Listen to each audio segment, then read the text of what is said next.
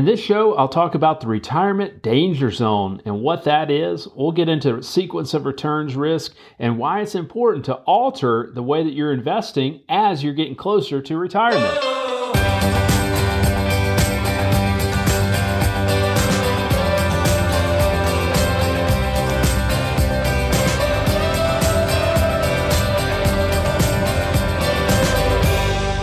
Welcome to the Excel in Retirement podcast. I am David Treese and I will be your host. Thank you for tuning in. We are thrilled to have you here with us. My goal as a financial advisor is to distill a couple financial planning ideas that could help you excel in retirement. If you have questions or would like to talk, please give me a call at 864-618-4800, or you can email me directly at david@clientsexcel.com. So this is show number 12, and we are in the middle of a 3-part podcast series.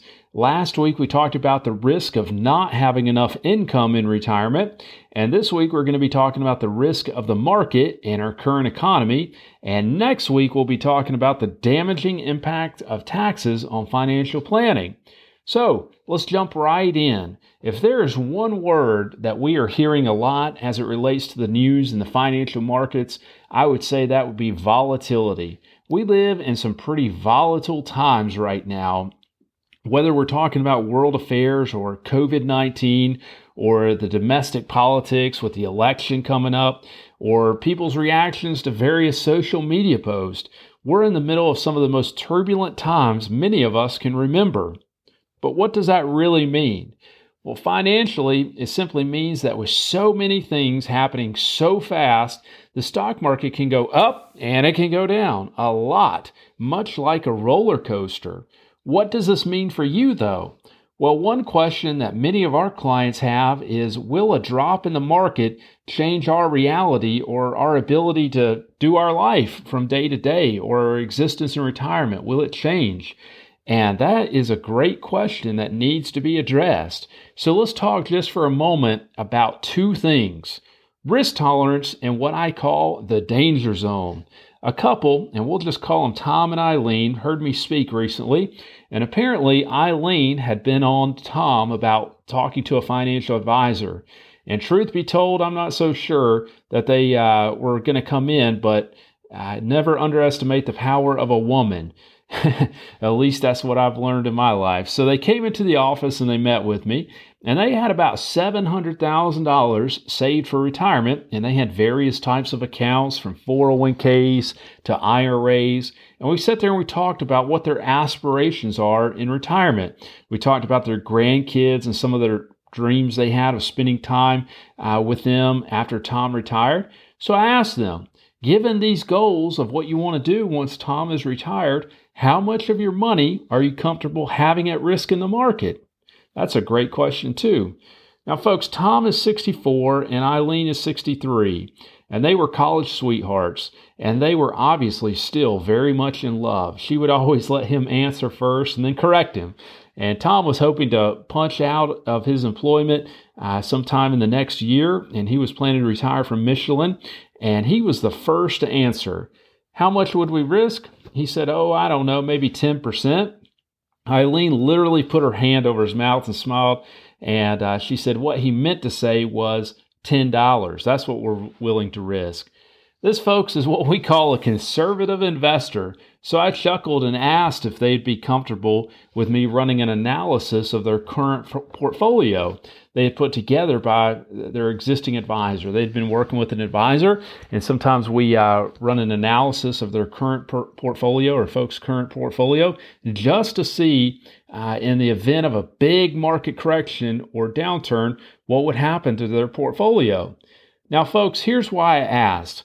Some of you here listening already know this well, but anyone knows that's been following the financial markets that on March 9th of 2019, so about a year and a half ago, actually marked the anniversary of a 10-year bull market in the economy or the stock market. It was the longest bull run in the stock market in history. Take a look with me for a second at what a bull market means. What is that defined as? We all know a bull market is when the market is on the rise, and a bear market is when things are on the decline, right? And so many of you know that a correction is a drop of just 10% or more in the market, but just 10% is where it starts.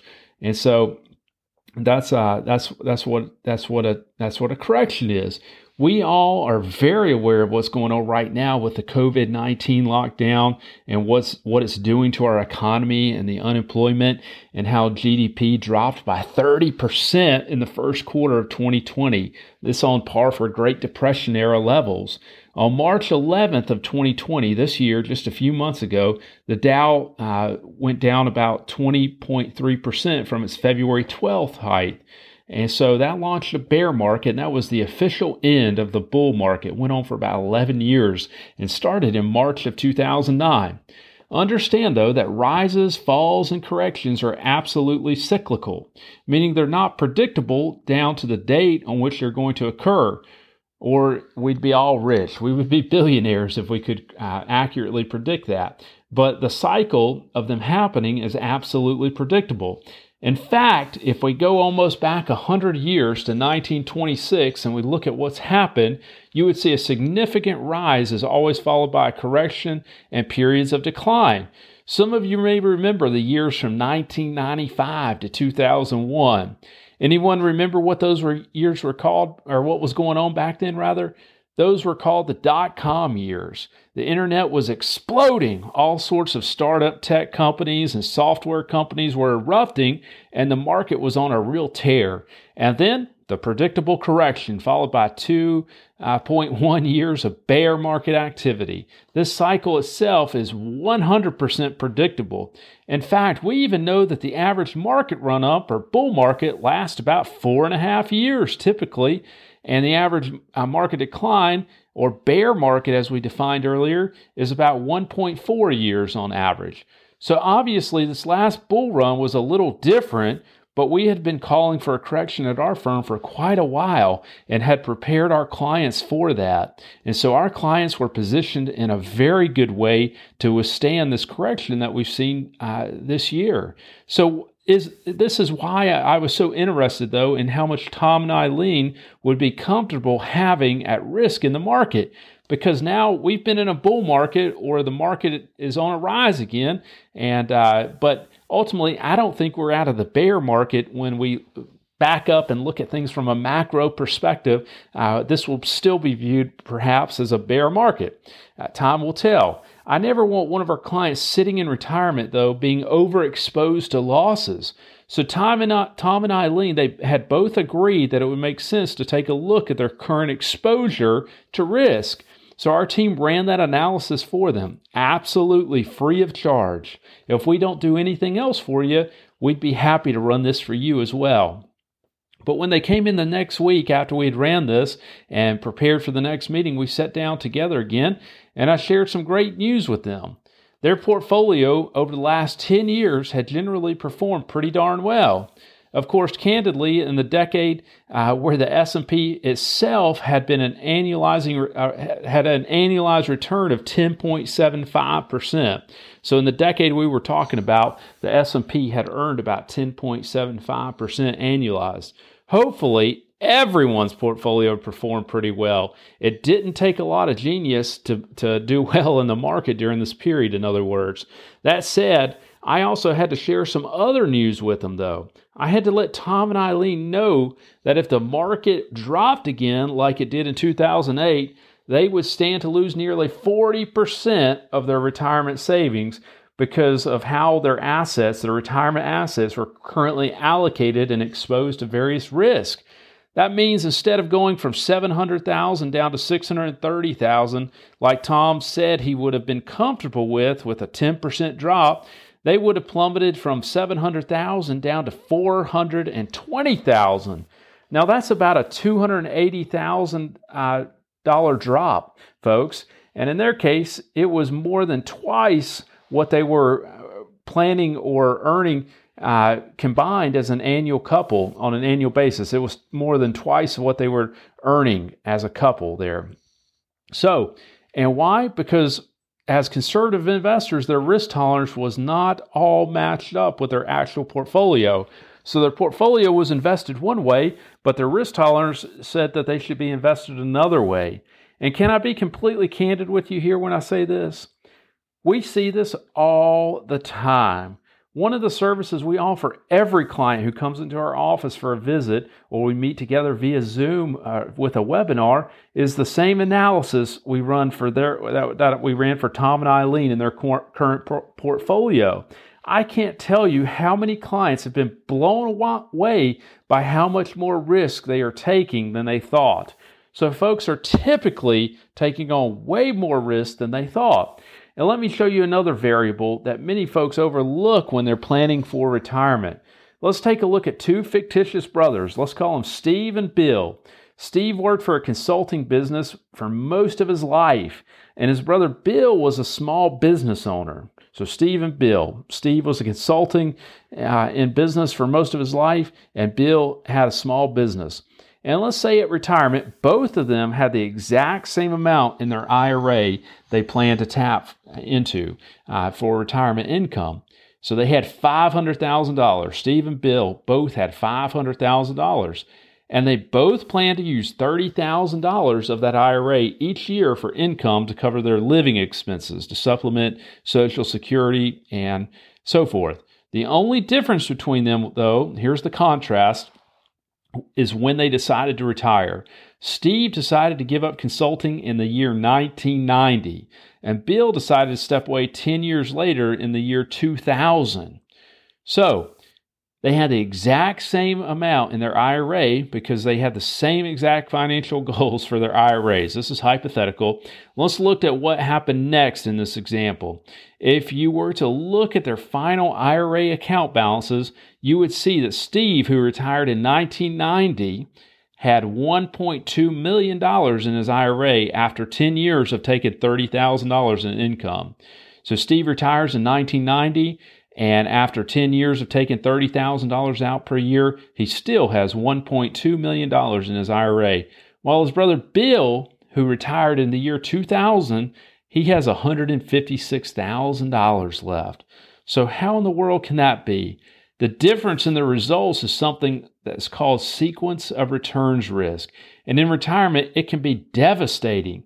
If you look at the difference in the order of sequence of returns risk between the two brothers, you would see that Steve, who retired in 1990, his first decade in retirement, was a great one for the market. You remember the dot-com bubble was being blown up and the market was doing really well. Bill, he retired in 2000 on the other hand, and his sequence was marked by big downward turns in the market for a decade. And while they both started off with the exact same amount, after 10 years, Bill is left with 13% of his brother's account balance. Each of you listening here has a different set of circumstances, but this simple hypothetical example highlights the importance of two things. First, making sure you're not overexposed to the market risk too late in life. And second, making sure, as I said before, that you have a guaranteed plan for a lifetime income so you're never in a position of Bill. You don't want to be in Bill's position. Realizing you might have a lot of life left, but not so much of an account balance. And so you don't want to run out of money before we run out of life, in other words.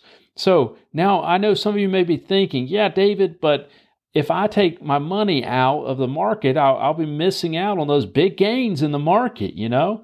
And others of you here might be worried that you're behind and you feel like you need to take on a lot of risk to catch up. And I get that. I talk to people like that frequently.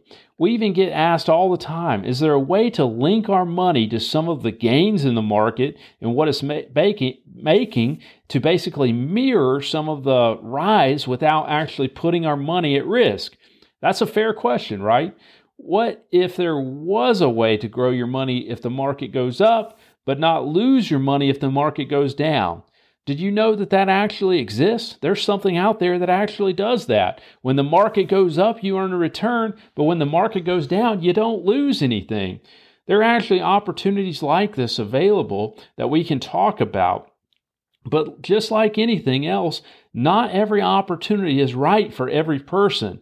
That's why it's so important to have a custom tailored plan and not just a portfolio. So let's take, for example, mutual funds. Many of you listening here are most likely invested in mutual funds, which are essentially a collection of stocks, right? It's like a big swimming pool of stocks that you have in a fund. And just to make the math super simple, let's say we start with $100,000 in our mutual fund. In the next year, the fund we're invested in goes down 40%. So how much do we have? We have $60,000, right? The following year, the fund goes up 50%. So we've got $60,000 and we have a 50% return. How much money do we have? $30,000, right? So now we're back to $90,000. Now, people on Wall Street will tell you that the average rate of return for those 2 years is 5% because they simply average the two changes. But does it look like our money is up? No. You're down $10,000, right? You had $100,000 and then you took $40,000 away, but then you added $30,000, so you're at $90,000, but you averaged a 5% return. So let's back up. We'll start again with $100,000, and the next year our fund goes down 10%, so we have $90,000, and the next year it goes up 20%. So we gain $18,000 for a total of $108,000. So we have $108,000. Once again, Wall Street will tell you the average rate of return is up 5%. And this time your money is actually up, actually more than 5%. See, that's what I like to call Wall Street math.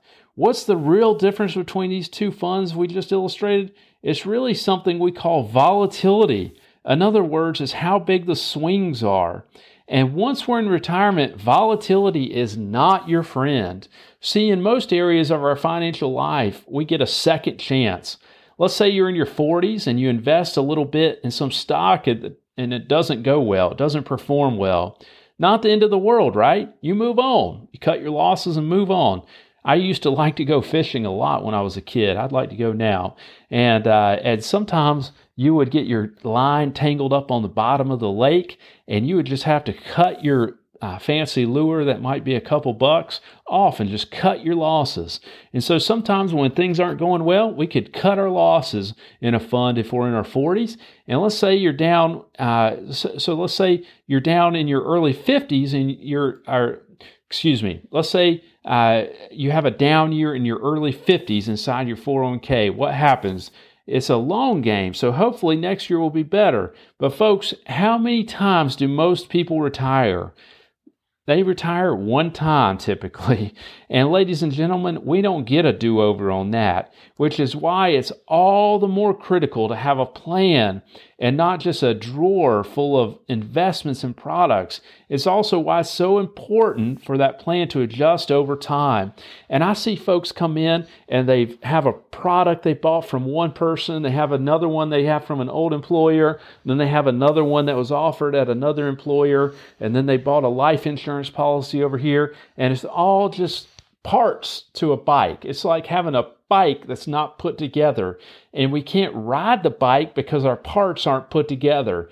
You want to have a cohesive, holistic plan, putting all of these parts together to make your bike able to be ridden, right? We can't just have these things. We can just have them, but it's not. You're not getting the full benefit of these things that you purchased if they're not working in unison. You had 35 or 40 years to bounce back from losses. It was no big deal. But as you get closer, our approach needs to change about the way that we are investing. That's why we call the last 10 years before you plan to retire the retirement danger zone. If you're within 10 years of retiring and you're still investing the same way you were when you were younger, you might be at risk in the stock market to seeing it significantly affect your retirement options. There's simply far more at stake that close to retirement, and it's important that each of you here be using different strategies when we're that close to retirement. So that's our show for today, folks. I hope you found it informative and thought-provoking. If you have any questions, you can call me at 864-618-4800, or you can email me at david@clientsexcel.com. We'll see you next week. Investment advisory services offered only by duly registered individuals through AE Wealth Management, LLC. AE Wealth Management and Clients Excel are not affiliated companies. Investing involves risk, including potential loss of principal. Any reference to protection, safety, or lifetime income generally refer to fixed insurance products, never securities or investments. Insurance guarantees are backed by the financial strength and claims-paying abilities of the insuring carrier.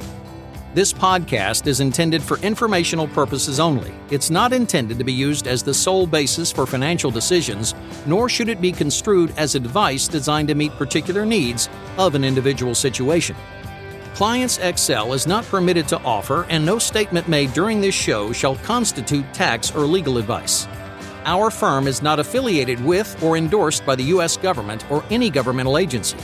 The information and opinions contained herein provided by third parties have been obtained from sources believed to be reliable, but accuracy and completeness cannot be guaranteed by Clients Excel. The use of logos and/or trademarks of podcast hosting sites are the property of their respective owners and are not an endorsement by those owners of our firm or our program.